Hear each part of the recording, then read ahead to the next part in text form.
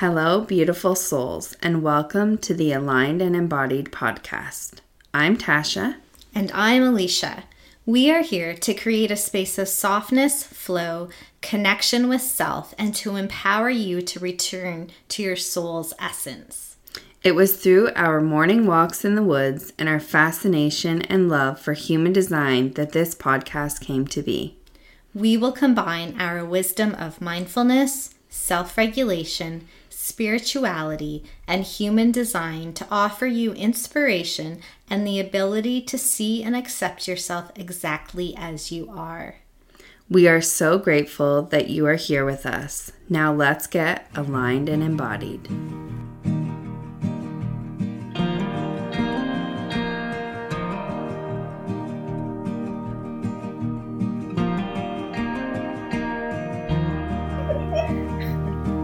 We're good now? You're good. Hello, friends, and welcome to episode 6 of the Aligned and Embodied podcast. We have something very exciting in store for this episode today.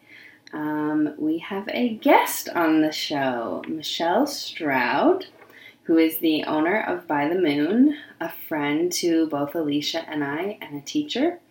Michelle, tell us a little about yourself. Oh my gosh, where do I begin? I'm going to try to keep it brief. I'm a holistic health practitioner.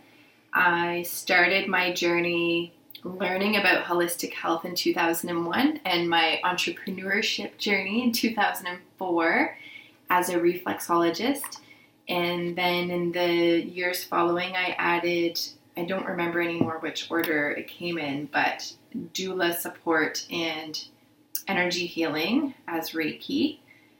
And my focus has always been reproductive health. I became very passionate about pregnancy and birth first. I always knew that was the kind of reflexologist I wanted to be, like the reflexologists that I saw online in forums from the UK who work side by side with midwives.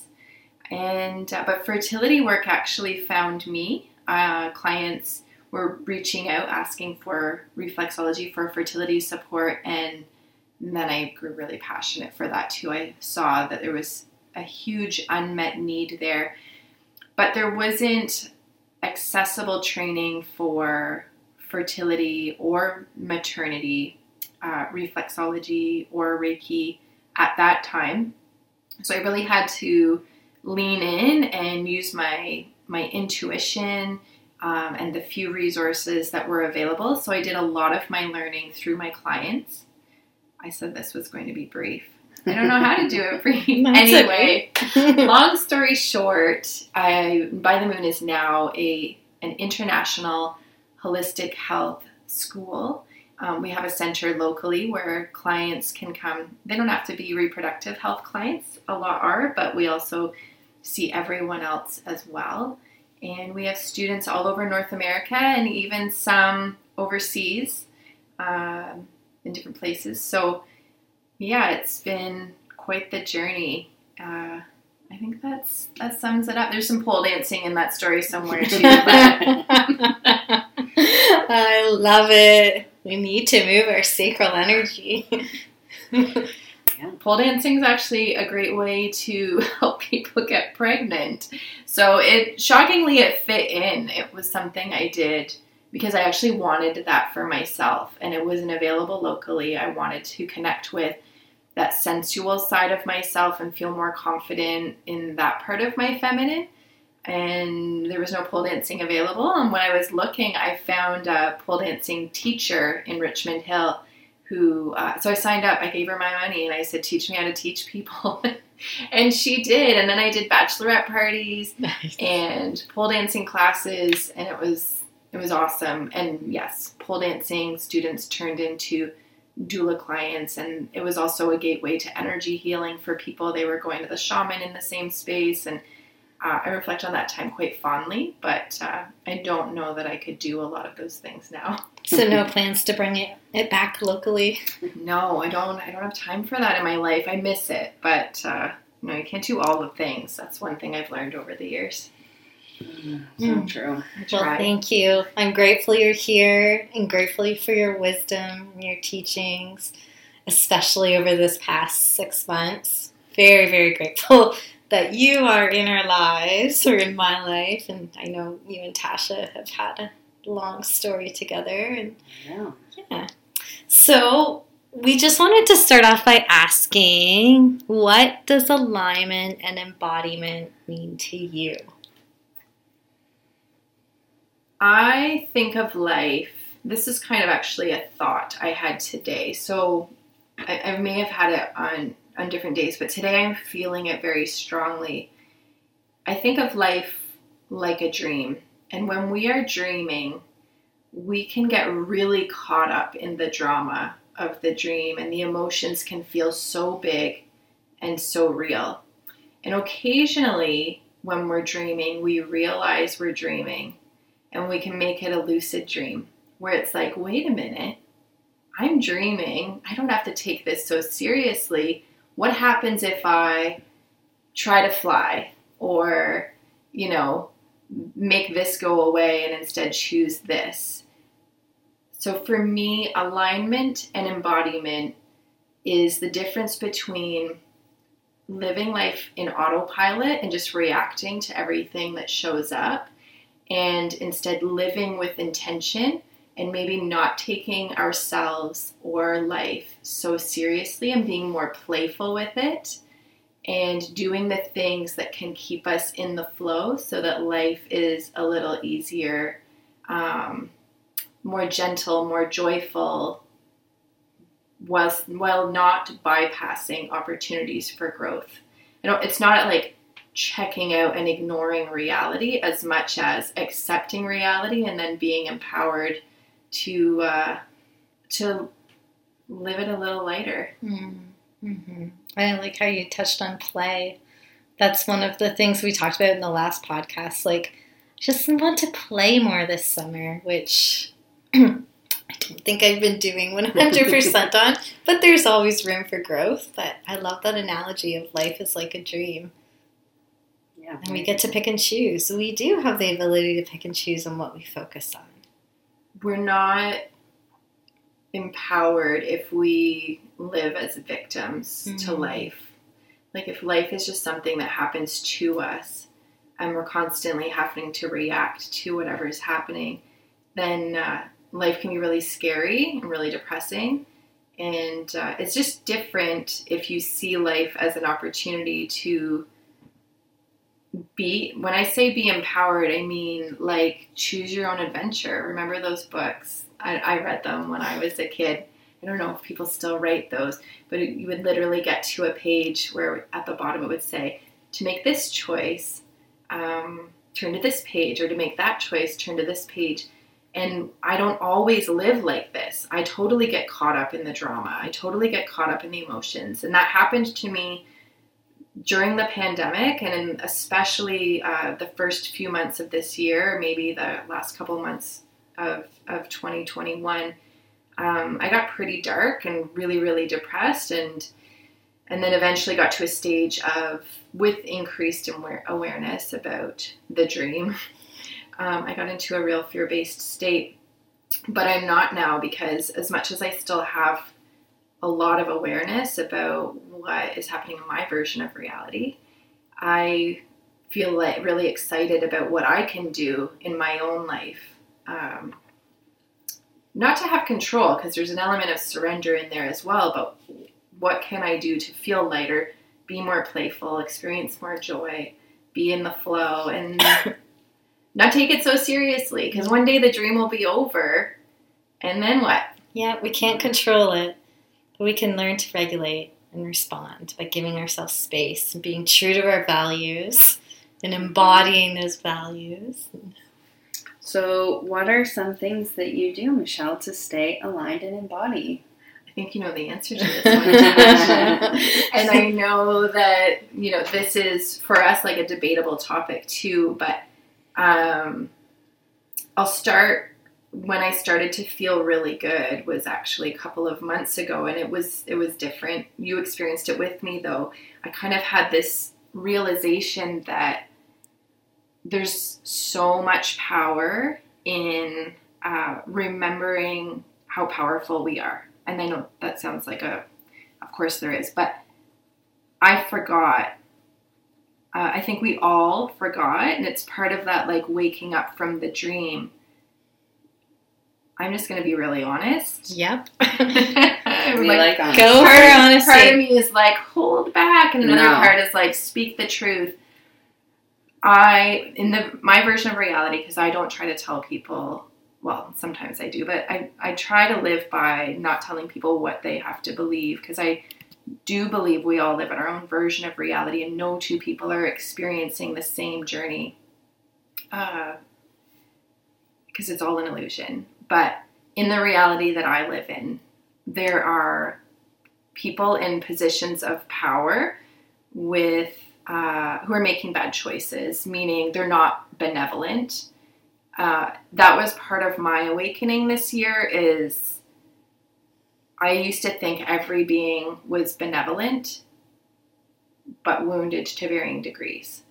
And I now believe that there's benevolent beings wounded to varying degrees, and there's malevolent beings as well. And of course there is, because there's always light and dark, black and white. Like, we're trying to live in a non-binary world, but the reality is, my reality, it is binary, and so there's good and there's bad.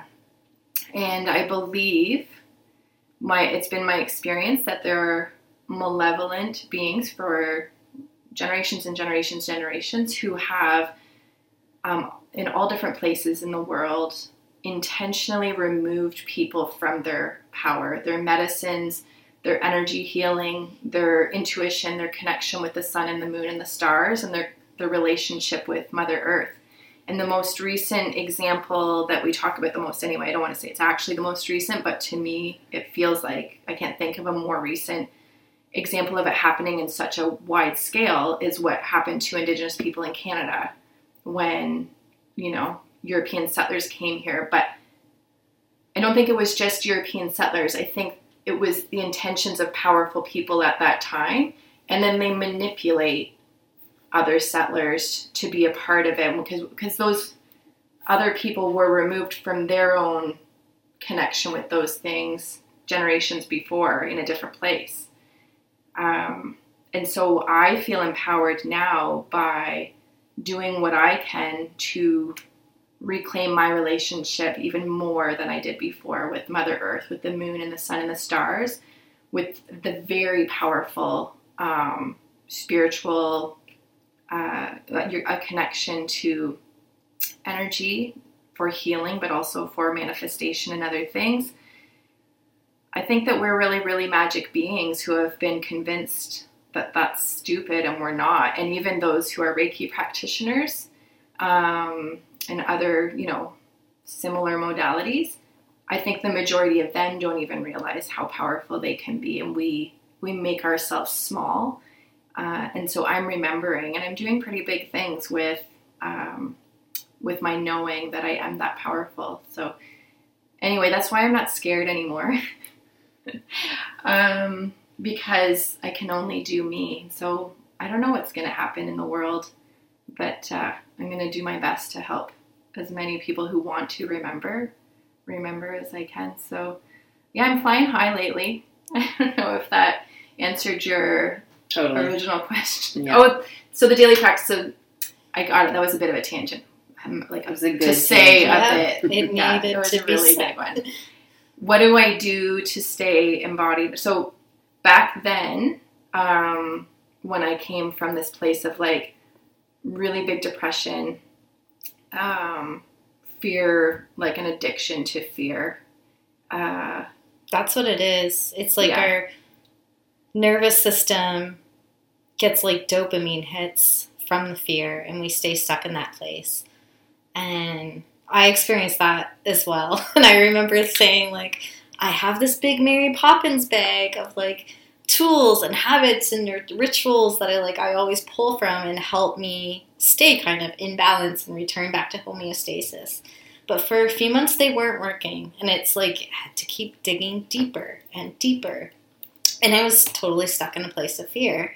And yeah. Do you think, I wonder, and I don't know the answer to this, but I wonder if that serves a purpose at times, though, because, okay, I'm going to use a different example. I remember having this client who came to me for healing support, reflexology or Reiki, I don't remember. It was for conception support.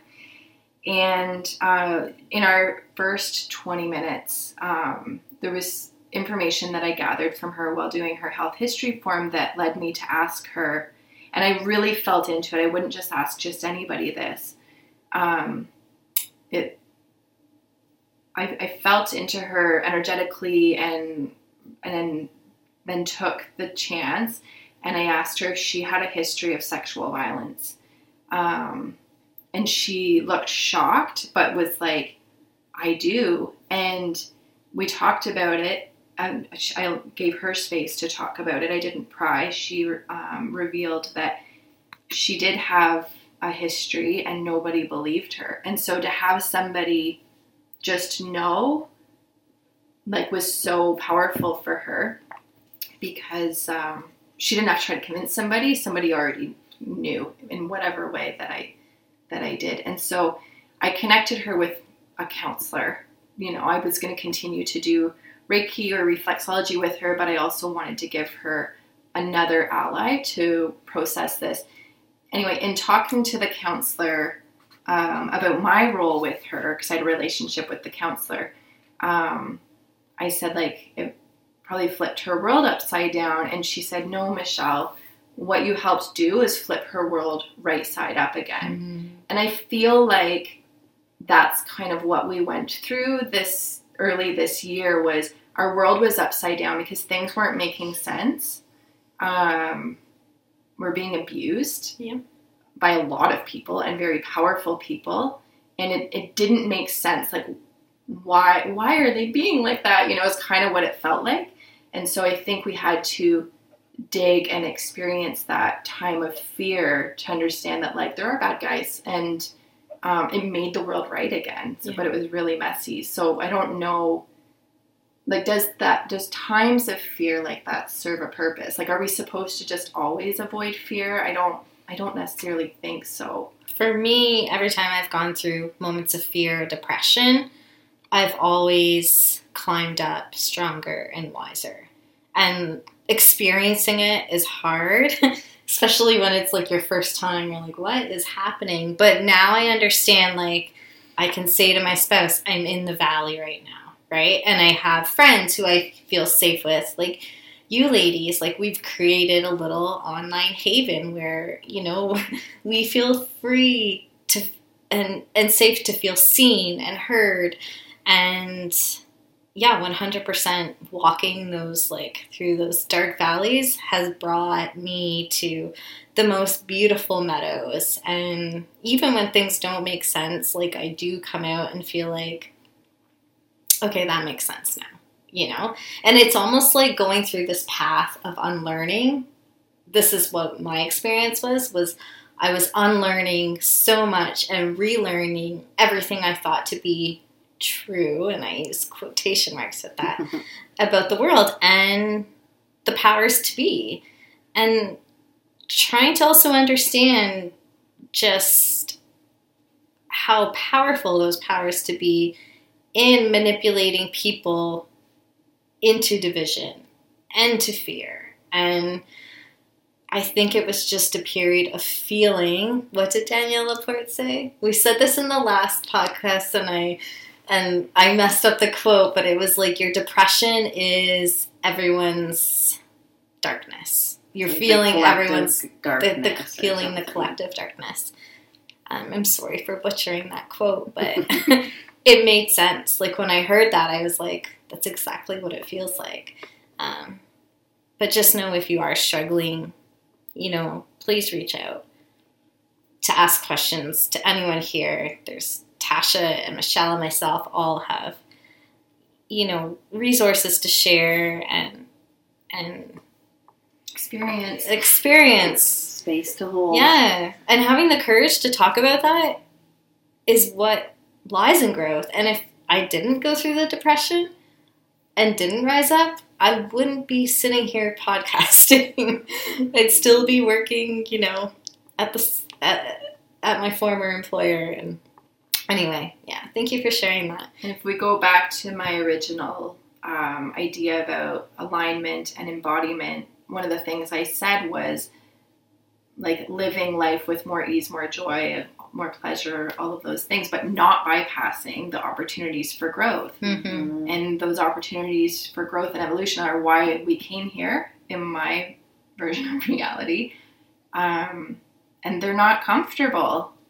And so they can be very fearful or very stuck in the past, or but we harvest. That's how I experienced depression as well, as I harvest so much from there. And it's like, okay, that's healed now. I never have to learn that again. Mm-hmm. If you're in it. And that's kind of the way that I do depression. So anyway, back then, coming out of that darkness and going like, oh my gosh, we are more powerful. Like, we don't have to just sit back and hold a sign and say like, start being nice to each other again or whatever. Just love one another. Yeah, that's not working. But I can do me. And so we started, I shared this with this group that, and I really want to honor the group of friends that we have the way that you have. What I want to say is, in a time of so much relationship loss, the relationships that have lasted have gone deeper than I have ever experienced friendships. So I'm really grateful for that as well. Like, it really brought people together stronger as much as it separated some others, unfortunately. But so there's blessing there and a loss. So we started going out in the woods together. Thank goodness the timing was so good, because we got that time when things were starting to warm up, but there were no bugs. And so Tasha and I went in the woods one day, and then we went on my birthday with Amber and a friend named Kaylin.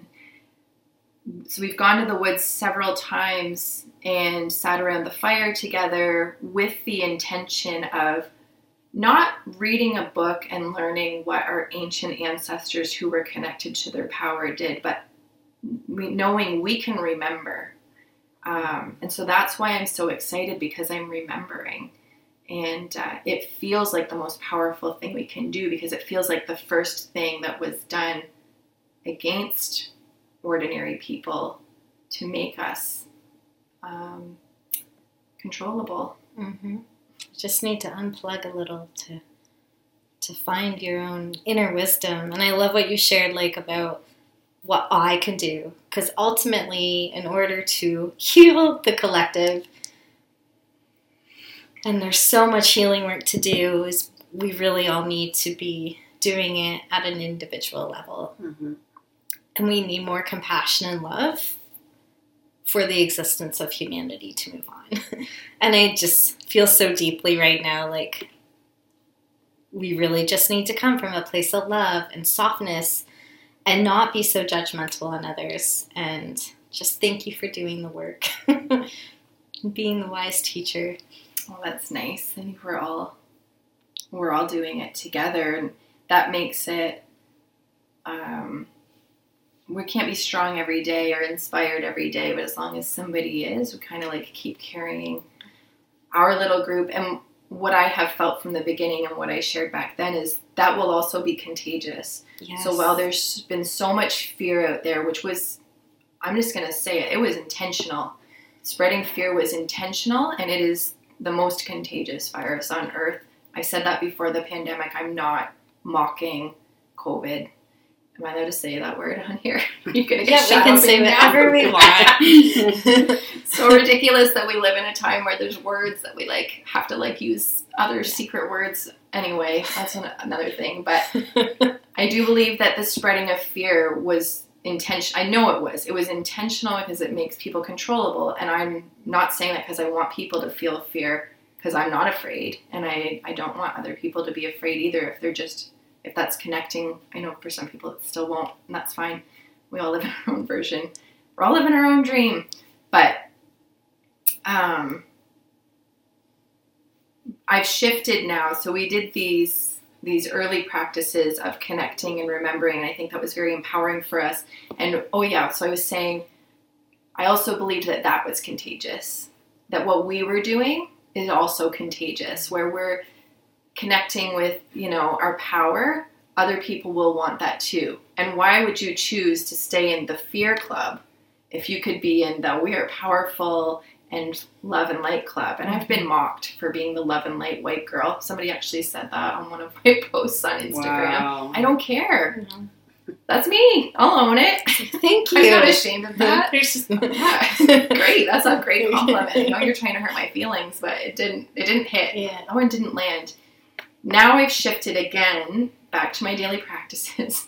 Good. So I'm back on the wagon, and I am so high. I was thinking about it today, like even my eyes feel different. Like I feel like my eyes are more open physically. Like I feel like a lift in my face when my vibe is so high. Mm-hmm. I'm really excited right now. So I'm back to, now I would say I'm lucid dreaming. Now I'm like, let's see if I can fly, and making like choices. When you're in a dream, you are limited to your logical thoughts about what is possible. When you're in a lucid dream and you know that you're dreaming and you know you're powerful, you're limitless.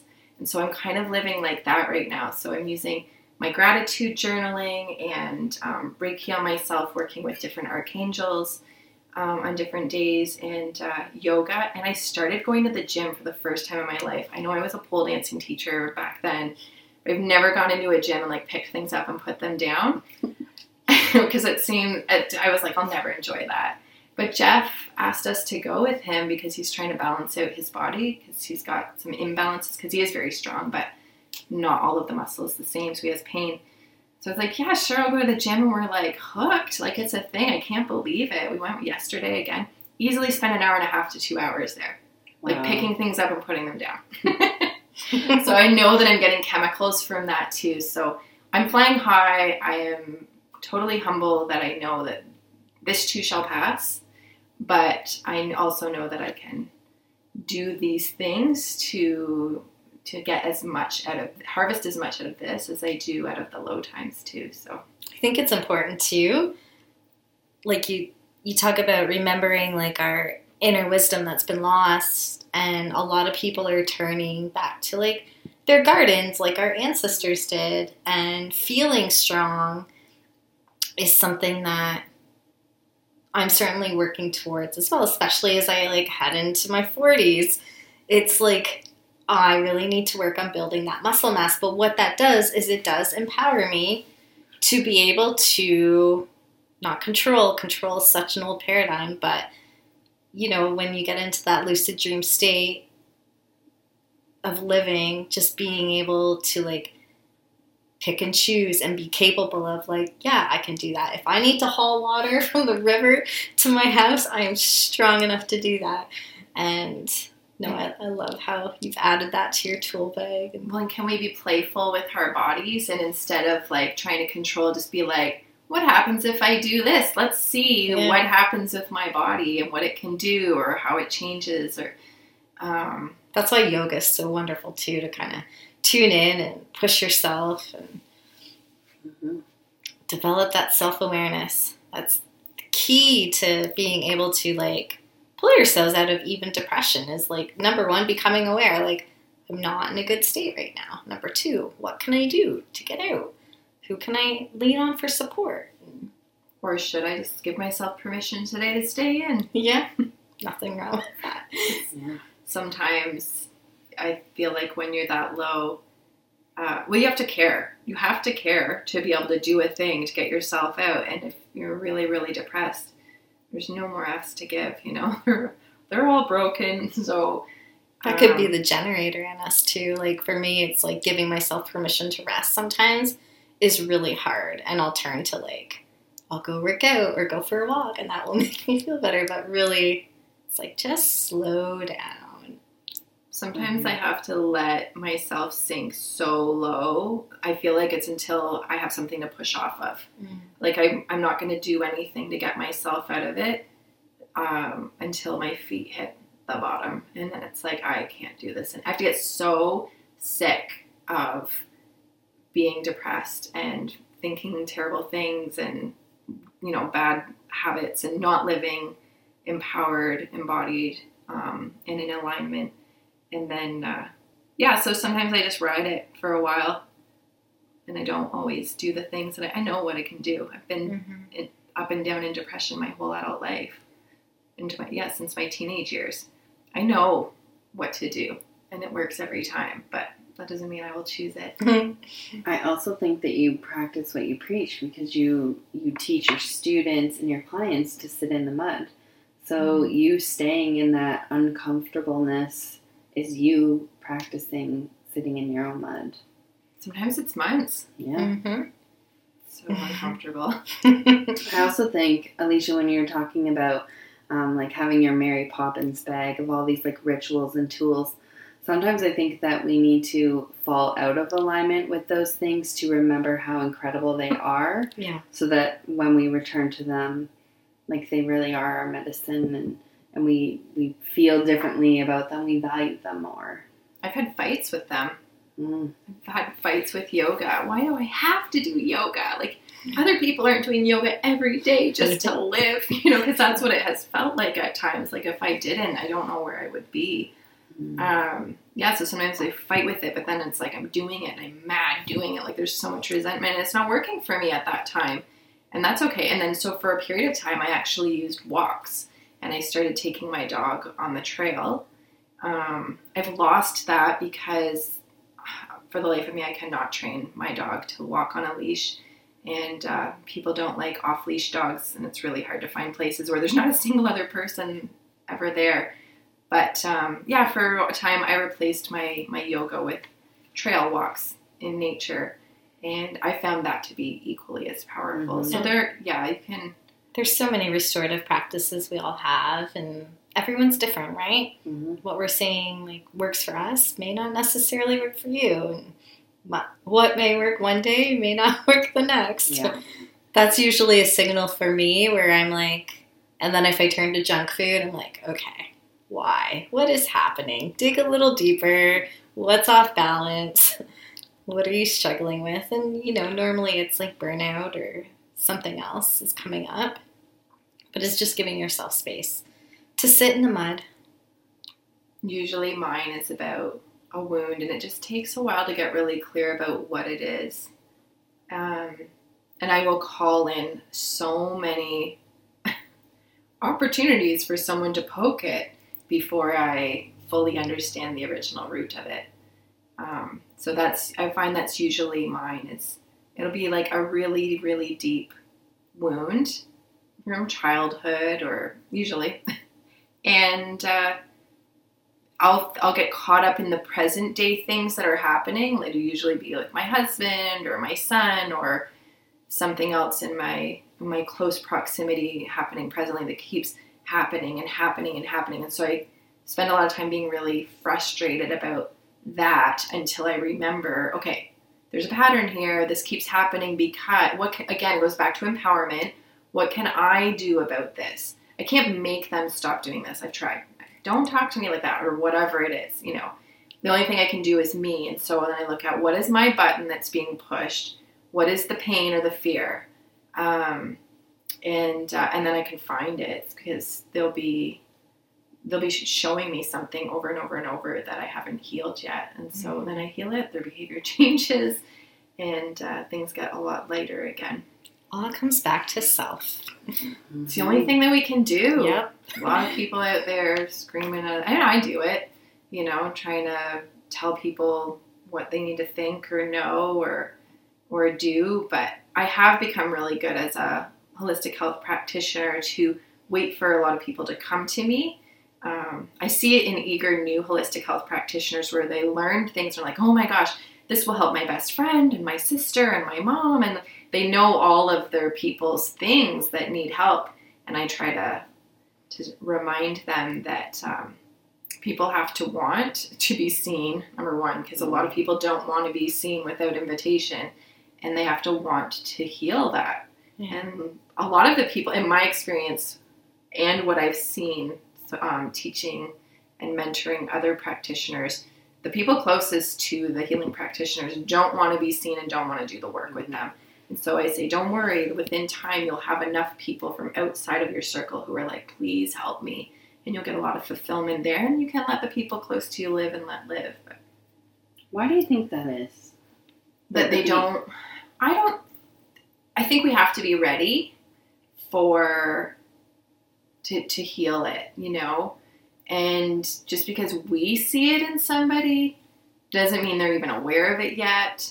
Some people are not here to grow. Yeah, they have opportunities, but they'll live the same. They'll stay on chapter 1 the whole life. And I think that's okay, because we don't know what they did in other lifetimes. Mm-hmm. Maybe they did 40 chapters already. Yeah. Mm-hmm. And they're like, no, I'm tired. I don't want to. It even goes to, like, do they have the space to feel safe to grow? Right? Mm-hmm. Yeah. Physically, emotionally, mentally, spiritually, are they provided with that? Yeah. That space. It can be really triggering to have people come up and be like, I see your crap and I got a thing to help you with it. It makes people feel naked. You're actually talking a little like human design lingo there, because like what I thought of was how like projectors need to be invited. Otherwise, like offering unsolicited advice comes across as like very pokey, very yucky, and often is like quite a turnoff for people. So, you know. And a generator's strategy is to wait and respond. Yeah. So you're just doing it great. That's so funny. You said I'm a generator, right? Yes, you are. Interesting. Yeah, well, then I assume everybody. Yeah, maybe I shouldn't assume all of our students are generators then. Right? Like, does that mean there are holistic health practitioners then who could go poking people and it would be received different? So, like, the manifestor strategy is to inform. So I feel like a manifestor could do some poking and it be received very differently than if a generator, a manifesting generator, projector in particularly, tried that. It probably wouldn't work out as well. Interesting. Mm-hmm. Okay. Something that has been listening to you guys chatting about, like, relationships and family and, like, the collective and depression and all of this, and it may be because I was at a Jewel concert last night, but, like, there's a line in one of her songs called Hands that says, in the end, only kindness matters. And, like, this whole conversation, I just keep hearing this line repeating over and over in my head, and it is like I remember listening to it last night at the concert and feeling it in every cell of my body. Like, it's so true, like how important kindness and compassion is right now, like more than ever. For others and yourself. Yeah. First and foremost, yourself. Yeah. We've all been through a lot these past 2 years collectively, and there's extra cortisol running through everyone's bodies right now. And we can be so hard on ourselves. And hello, Charlie. Speaking of, tools in the tool bag, our pets are such beautiful tools that can help us self-regulate a bit, run calm. But yeah. I think we can also turn that, like, I'm sure that we have all experienced at one time, if not more times, during the past couple of years, where we have not felt like there's kindness being shown towards us from others. So, like, it matters for us to show other people kindness, but, like, yeah, everyone should be.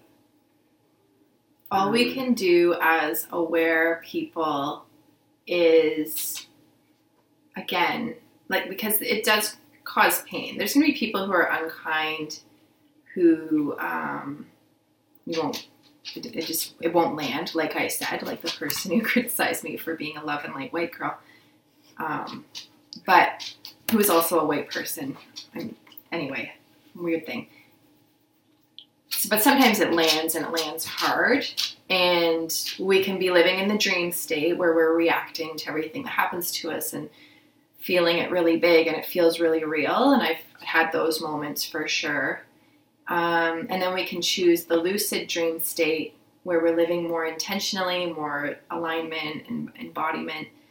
And again, we go back to, okay, what can I do? Like, this hurts.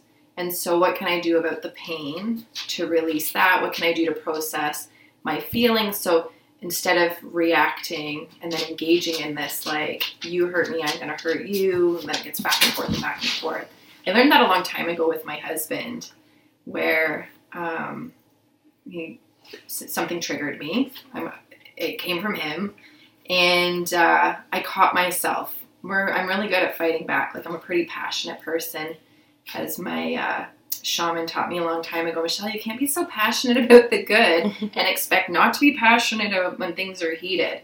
So yeah, I experienced passion on the spectrum, very big. And I caught myself, and I didn't give it back. Where normally I would engage, but nobody wins. You just keep slinging it until you're both just so wounded and you can't stand each other. That's my experience in my relationship anyway, because he's passionate as well. But a long time ago, I caught myself and I tried something different, and I took it away, even though I was so triggered. It hurt so bad. I waited in my pain of it, which actually felt a lot like anger. Very, very angry. But anger is fear or pain. It's never just anger. It's always fear or pain. Something hurts, or you're scared something's going to hurt. And I sat in it until I got clear about what he poked. Like, what is the wound? And so that's, a practice that we can do in our awareness if we want to choose to live more in alignment. Just because anytime somebody does something to us, we're calling it in. They're pushing our button. If it's landing, that is, they're pushing a button that we carry. So what are we going to do about the button? We can't do anything about it. We can't make them be nice. If only there was that easy button. So yeah, we have to explore what hurts and where does it come from. Because when we don't have if we can heal that, nobody can push it anymore. No. It won't land. We create that space. Yeah. I'm just sitting here like nodding. So what are some of the things that have hurt? Do we want to go there? Okay. Because I'm sure there are people with shared experience. Mm-hmm. Yeah. And then rather than like defend ourselves about what has hurt, we can really look at like why that hurts. I think for me it's the overcoming, like I'm the recovering people pleaser. And since having children and struggling with depression since having children, again, it's brought so much light to me because it's really been this time where I've gone into really dark places and questioned a lot, but I found myself and who I am, who my authentic true self is. And I'm no longer that people pleaser. And every time I feel like I experience the lows and the highs, I do come out stronger. And I'm noticing something with my confidence also is just standing in that empowerment and feeling so aligned and embodied with my values of what I believe to be true, especially when it comes to like informed consent and bodily autonomy. I've always been one that goes with the flow with everyone, but something just didn't feel right these past 2 years. And we've read a lot. And no, I'm not a doctor or a scientist, but I can read and I can interpret data and I can make informed decisions and I can ask critical questions.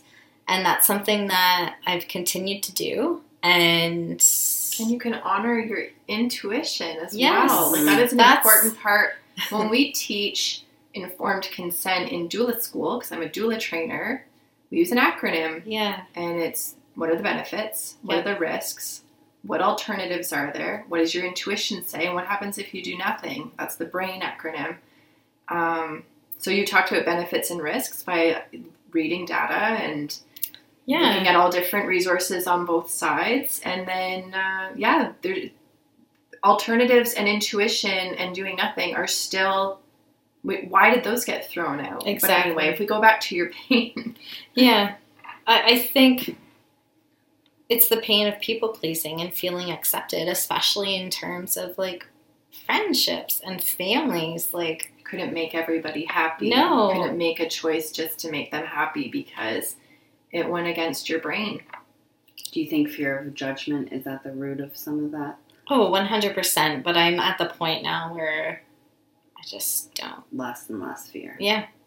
Well, once you lose really important relationships, what do you have to lose after that? Exactly. And also, I feel I know my own truth and the truth that is guiding me.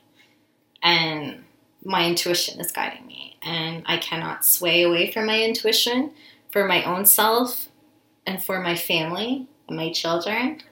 I mean, like, Mama Bear is out to protect her kids. This is an example of you being in your own embodiment. Yeah. And it took a long time to get here. Mm-hmm. Like, maybe even when we started this podcast in January, I was not where I am now. But yeah, just sitting here and talking about it, having the courage to share. And I know, Michelle, you were one of those people for me. When you started to share, it gave me courage to share also, right? Like, it opened up a window for so many people to be like, hey, I'm not alone. Because I felt so alone this past year. And we aren't alone. No matter what people try to tell us, we are not alone. We're like Care Bears. That's what I always used to think. Like, that's how I feel if I'm in a conversation with a friend or a family member and, like, I'm finding my nervous system getting a little bit dysregulated and I want to, like, defend myself. That's the most exhausting thing, is defending our choices right now. And we shouldn't have to defend ourselves. Like, do you want to see my binder of data? I don't have that. But do you want to see what I've been focusing on? And something I focused on long before that is, like, just orthomolecular medicine. I'm probably saying that wrong, but, like, just healing through herbs and supplements and how they can be an ally to our health. And we seem to have forgotten that we have immune systems. Well, the fear narrative has been there are no alternatives. This is the only option. That's never been true in history with regards to health. There's not a birth scenario where, you know, there's not at least one other way to navigate this. Might there be consequences? Yeah, but we have people. There's consequences on both sides. Yeah.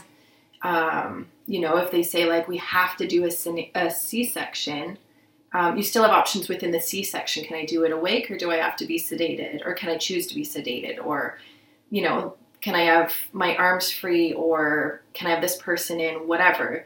But a person can still choose not to have the C-section. Might there be a poor outcome for the person that's giving birth or the baby? Yes. We can't lose that right to choose, because you could do the C-section and somebody could die. Mm-hmm. And then who's responsible for it? And so we have to be responsible for our own choices. And our own health. And we don't put our own health on what others may be or may not be putting or doing to practice for their own health.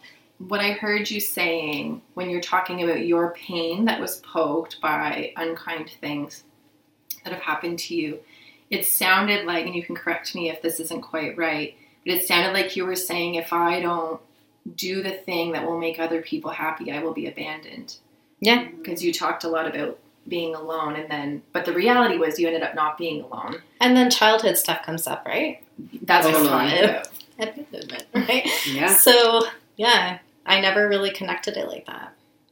Michelle's really good at this. I know. Thanks, Michelle. She can listen, pick the keywords out, and help you get to the root. That's why we And so for people who are, like, resonating with that, or who want to, like, figure out what button is being pushed for them when people are unkind, the next step is to let those emotions come up, that whatever that abandonment wound is. So what I do for myself is I go, okay, what are my earliest memories of being abandoned, for example? And I like writing. Tasha was talking about that earlier before we got on the podcast. I find it's very powerful. And so I will write out the memories. It's different than thinking it and just, like, swishes around in your brain but doesn't go anywhere. But when you write it, you move the energy out. It moves out of you and onto the paper. And then by saying it out loud, I find it even more powerful. So again, going back to reclaiming our power through our connection with the earth and the moon and the sun and the stars, I'll even go out to the earth. I've done this in my snow pants before. I just, like, kneeled right down on her and like there's like a brown crusty plants poking through the snow, and I just read my stories, my memories, and cried to this plant. And they're from when I was, 7 years old or 12 years old or whatever. But so we can really dwell on that mean person today. This person came up to me and they had the nerve to say blah, blah, blah. Or we can use it as an opportunity to be like, why does this hurt? Mm-hmm. Oh yeah, that story from when I was 7. You read that out, you release it, and it heals. And if you can lay on the earth for healing, or you can do energy healing on yourself, even if you're not attuned to Reiki, just by intending to, visualize light coming in, or you are more powerful. You do not need an attunement necessarily. It's good for confirmation, but I'm really recognizing that now, that we all have this relationship with these forces, because they're not separate from us to begin with. We've just been made to forget. And then that person won't be mean to that thing again. Or it'll be like the woman on Instagram who said, you're just a love and light white girl, I see you. It didn't land. I keep bringing it up, so it must have maybe but it's a good example, because I remember being like, there's been times where I remember it like a compliment, where I'm like, I am that love and light white girl, and I'm not ashamed of any one of those things. So that's how that's when you can be empowered, because you can't stop mean people from, they're not even all mean people. No. They're scared people. Yeah. Yeah. And And wounded. that's part of the work too, is sitting in that space. And here's what I think. I will have compassion, but I cannot tolerate some of the words that are said. I can have compassion and you might have boundaries. Yeah, and that's one thing I'm working on, is setting boundaries and not tolerating some things. But yeah, I do have compassion, because I understand the way the nervous system works, and I understand how you can get stuck in that fear state. And it's just so important to recognize if you are in that fear state, and things you can do to step out of it, and areas to reduce your stress. The number one thing is stop watching the news.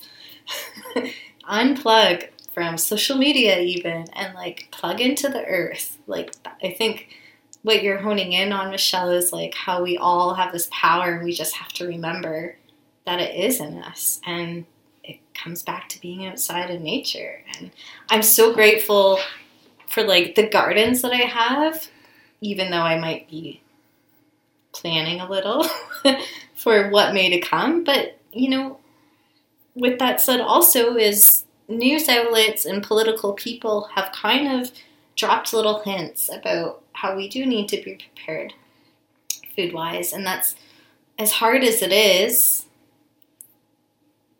going from fear state, okay, what can I shift from fear state to like, what can I do? How can I be empowered? And for me, that's gardening.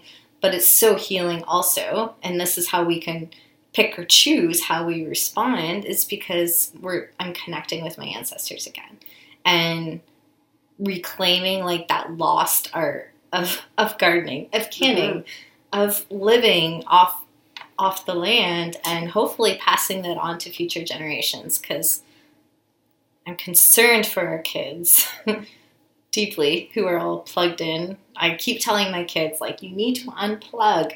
And by that, it's like unplug from the device. Anyway, I'm off on a tangent right now. I feel like herbalism like is a way of like reconnecting with ourselves and our ancestors and the earth as well.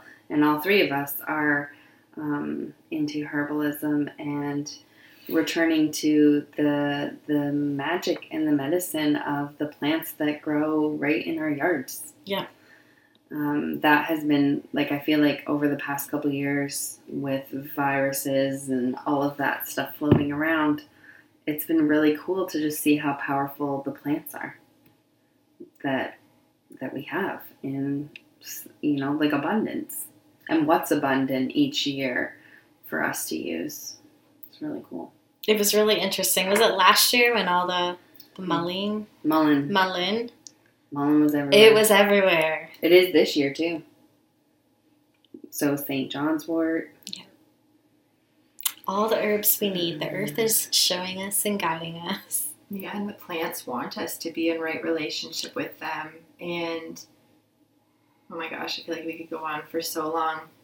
That it's obvious that the next fear narrative is going to be about climate change. And I'm an earth lover. Like, the environment is another big passion of mine. But I take offense to people using her, Mother Earth, and all of its inhabitants, plants and animals, as a tool of manipulation. I see through it very clearly.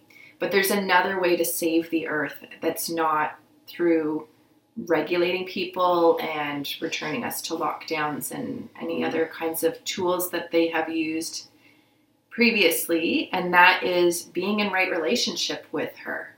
So if you go out and you appreciate the mullein and you learn how to harvest the plants for medicine or for food in a way that honors that they're also magic beings like us. Like, that's the way Tamara Segal from Hawthorne Herbals that we've studied with, she teaches you to talk to the plants and to ask permission to harvest. And sometimes it's no. And you don't harvest all of a plant. You harvest a little from here and a little from there so that there will be medicine tomorrow.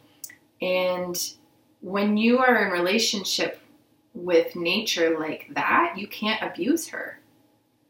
That's the way that we save the planet. And this is why I no longer trust people that have been given power. I'm not going to say people who are in power, because they're not in power of me anymore. Mm-hmm. But they've been given positions of power. If they really cared about these things, they would empower people, not take their power away. So with regards to health, they would help them to remember that movement and vitamin D and these kinds of, and reducing your stress, not being caught up in fear, is actually beneficial to your immune system, and that there are many ways to protect yourself and others. And they would do the same with the earth. So that's what people, I think, would benefit from looking at. Are these people taking my power away, or are they empowering me? Mm-hmm. And as a doula, I can't miss it, because that's been my job for my whole career, is to empower people. Here's some information. Let's talk about the benefits and risks and alternatives. Here's what they are predicting is going to happen, which is why they want to do this. You can do that, and there's also this, and so then people feel really good about their birth, even if it doesn't go well, because they were empowered. So it's really easy for me to see that we're not being doulaed. We have a really mean stepdaddy who's really abusive. Yeah. And there's a big difference. Mm-hmm. You want to hear what my big hurt is? Yes, I do. Yes. I was going to ask you. Financial loss. The thousands of dollars that I lost. It was like retirement savings fund, maternity savings fund, that like I was preparing for my future, and it was taken away from me because I had to pay bills and buy groceries. And I feel like I will be the rest of my working life, if ever, trying to recover from that.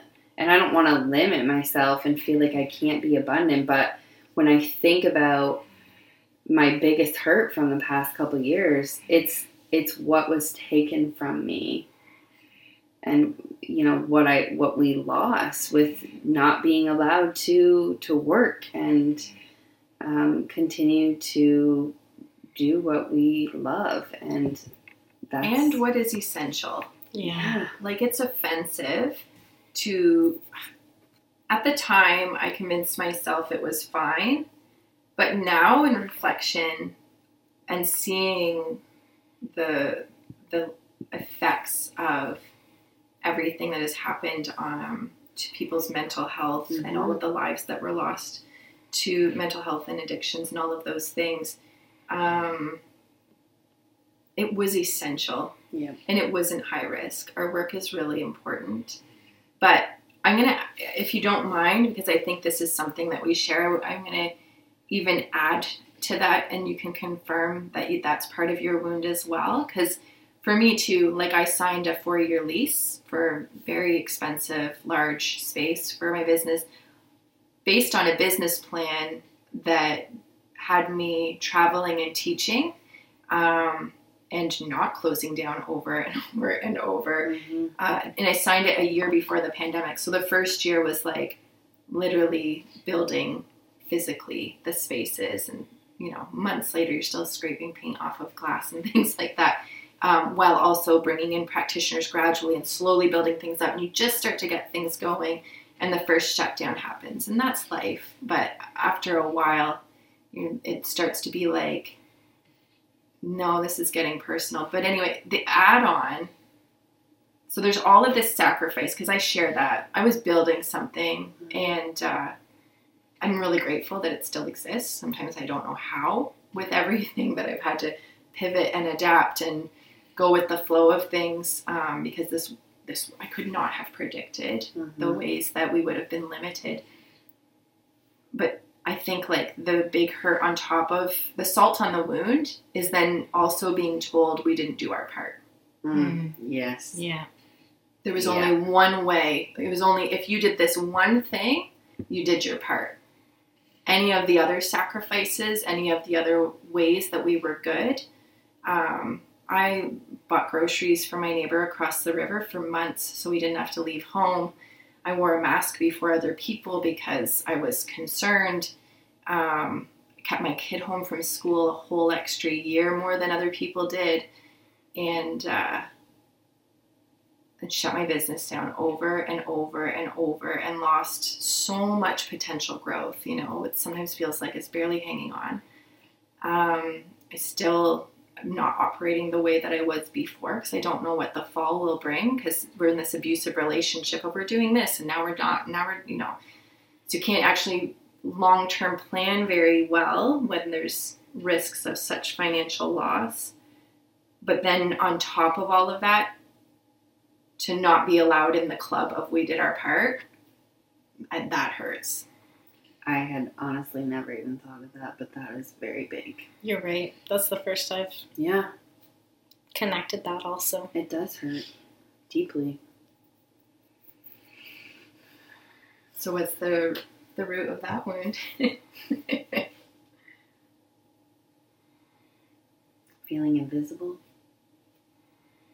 Like not being seen for what you did do, that wasn't enough, not being enough. Not being enough. Yeah. Trying and trying and trying and trying and being dismissed.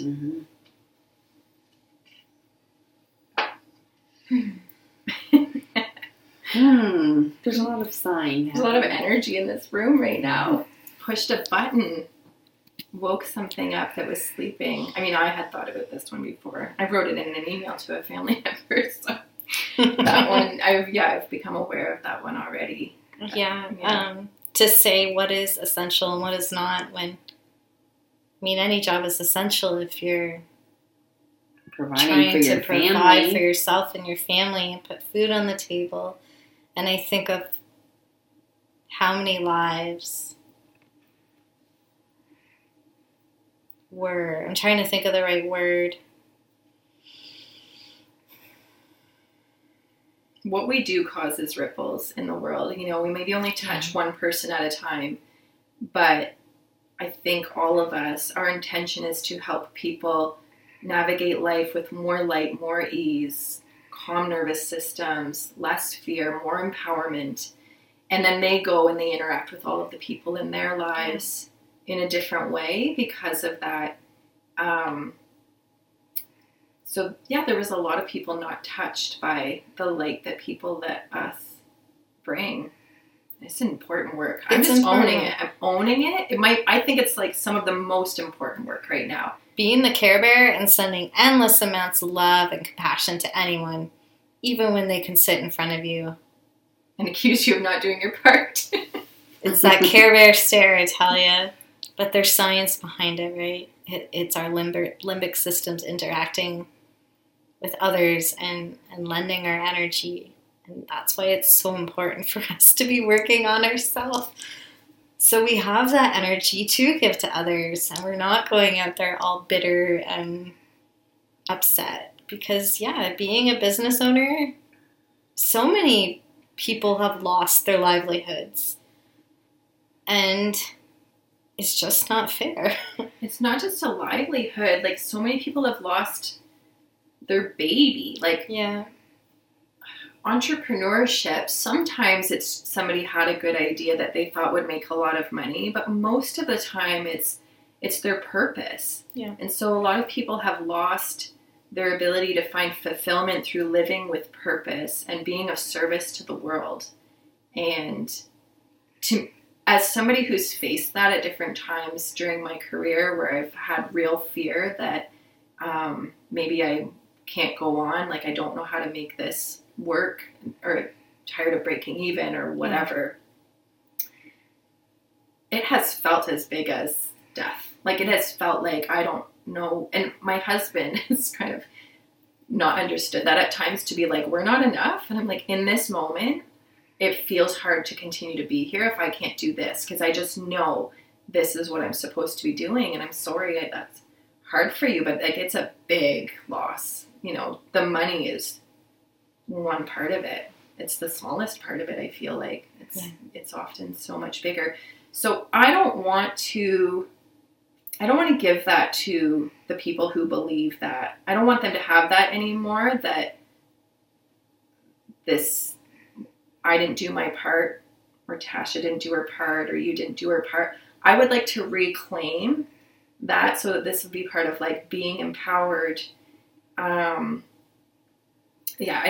It did hurt, like even saying it here, I could feel the collective energy in the room. And so I would like to heal that, especially if there are other people out there that also like, for them. So I'd like to figure that out with you guys and heal that. But what's the collective original wound?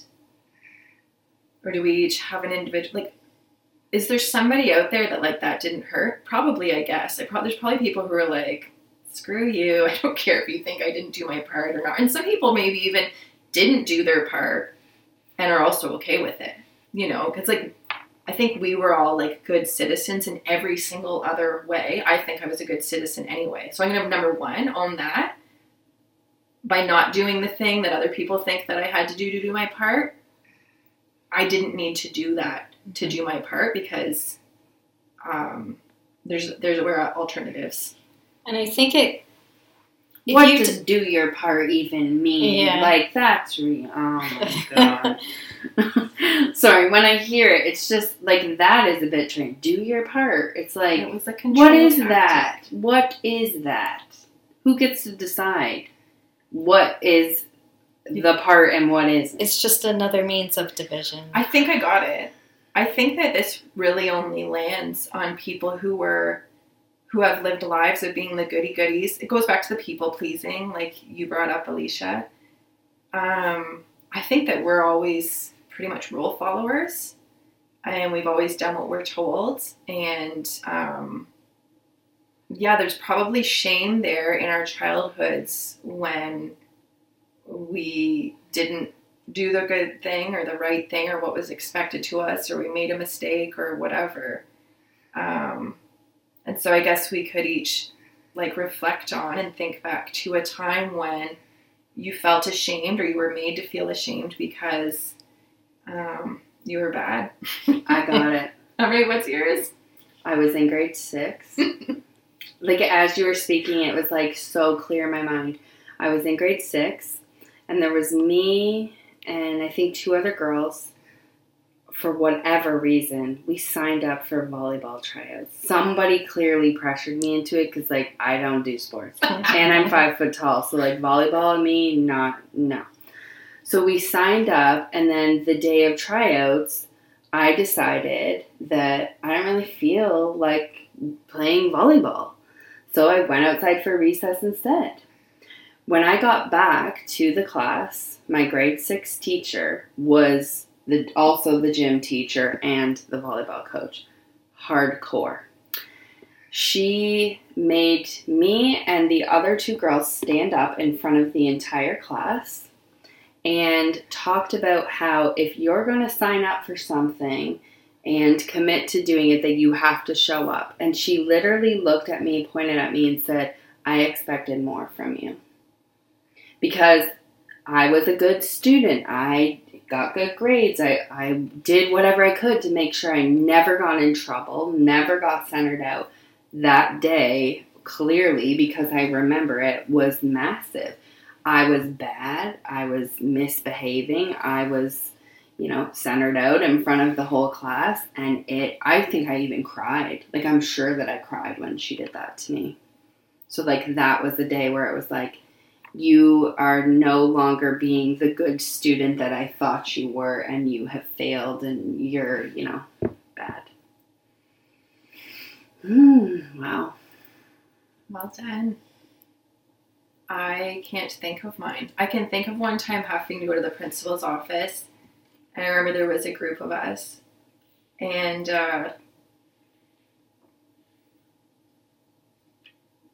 we said something that wasn't kind to another classmate, but it doesn't bring up any emotion.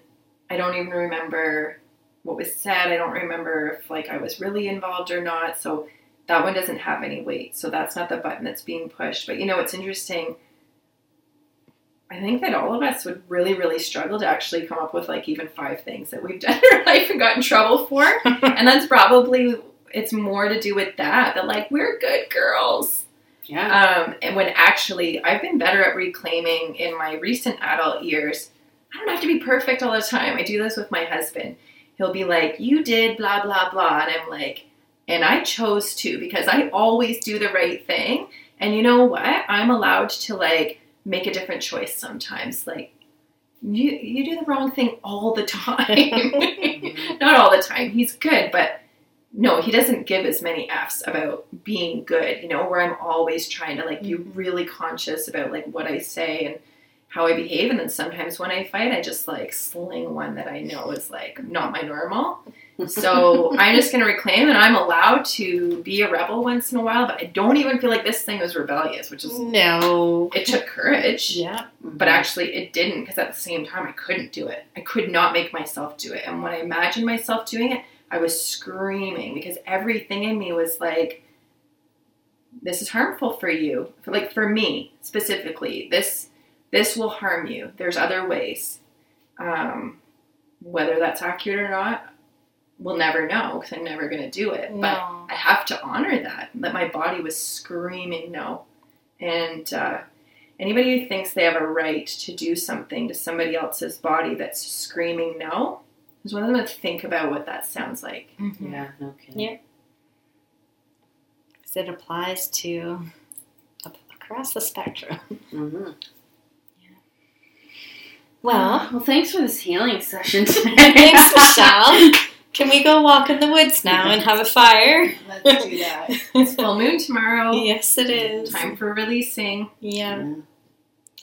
Thank you so much for coming and spending the evening with us. Mm-hmm. I feel like I could just sit here for a few days and just drink some tea and talk, and I'm grateful. Very grateful. Well, we can do that too. Camping, preferably, because we're rebuilding.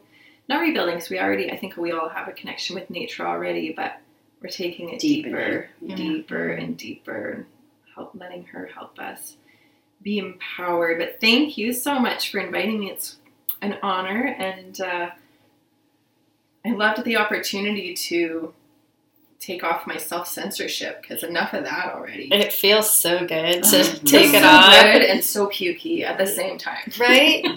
I'm just doing it. Yeah. We don't have to get it right. We're just dreaming and doing our best. We're all goody-goodies. I mean, even if we weren't, that's the human experience. And we're allowed to try ideas and believe one thing today, and tomorrow that can change. So it doesn't seem like these things are, though they seem to be deepening. But I think it's important right now as we head into the next few months that we do check in and create space for nuance during conversations with friends and family, and not be so quick to judge and come to an opinion. And so like that's the work I'm doing, is listening to respond, just listening, not listening to respond. And in those conversations, really just sitting and being, and when triggers come up, sitting with them.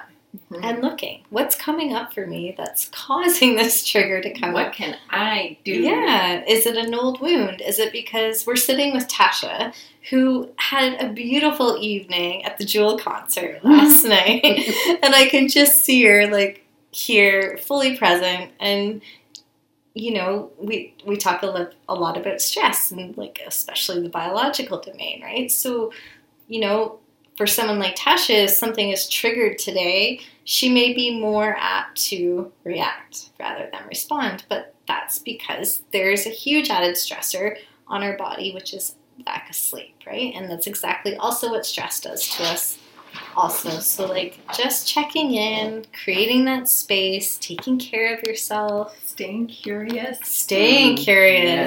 Yes. And staying rooted in love and compassion.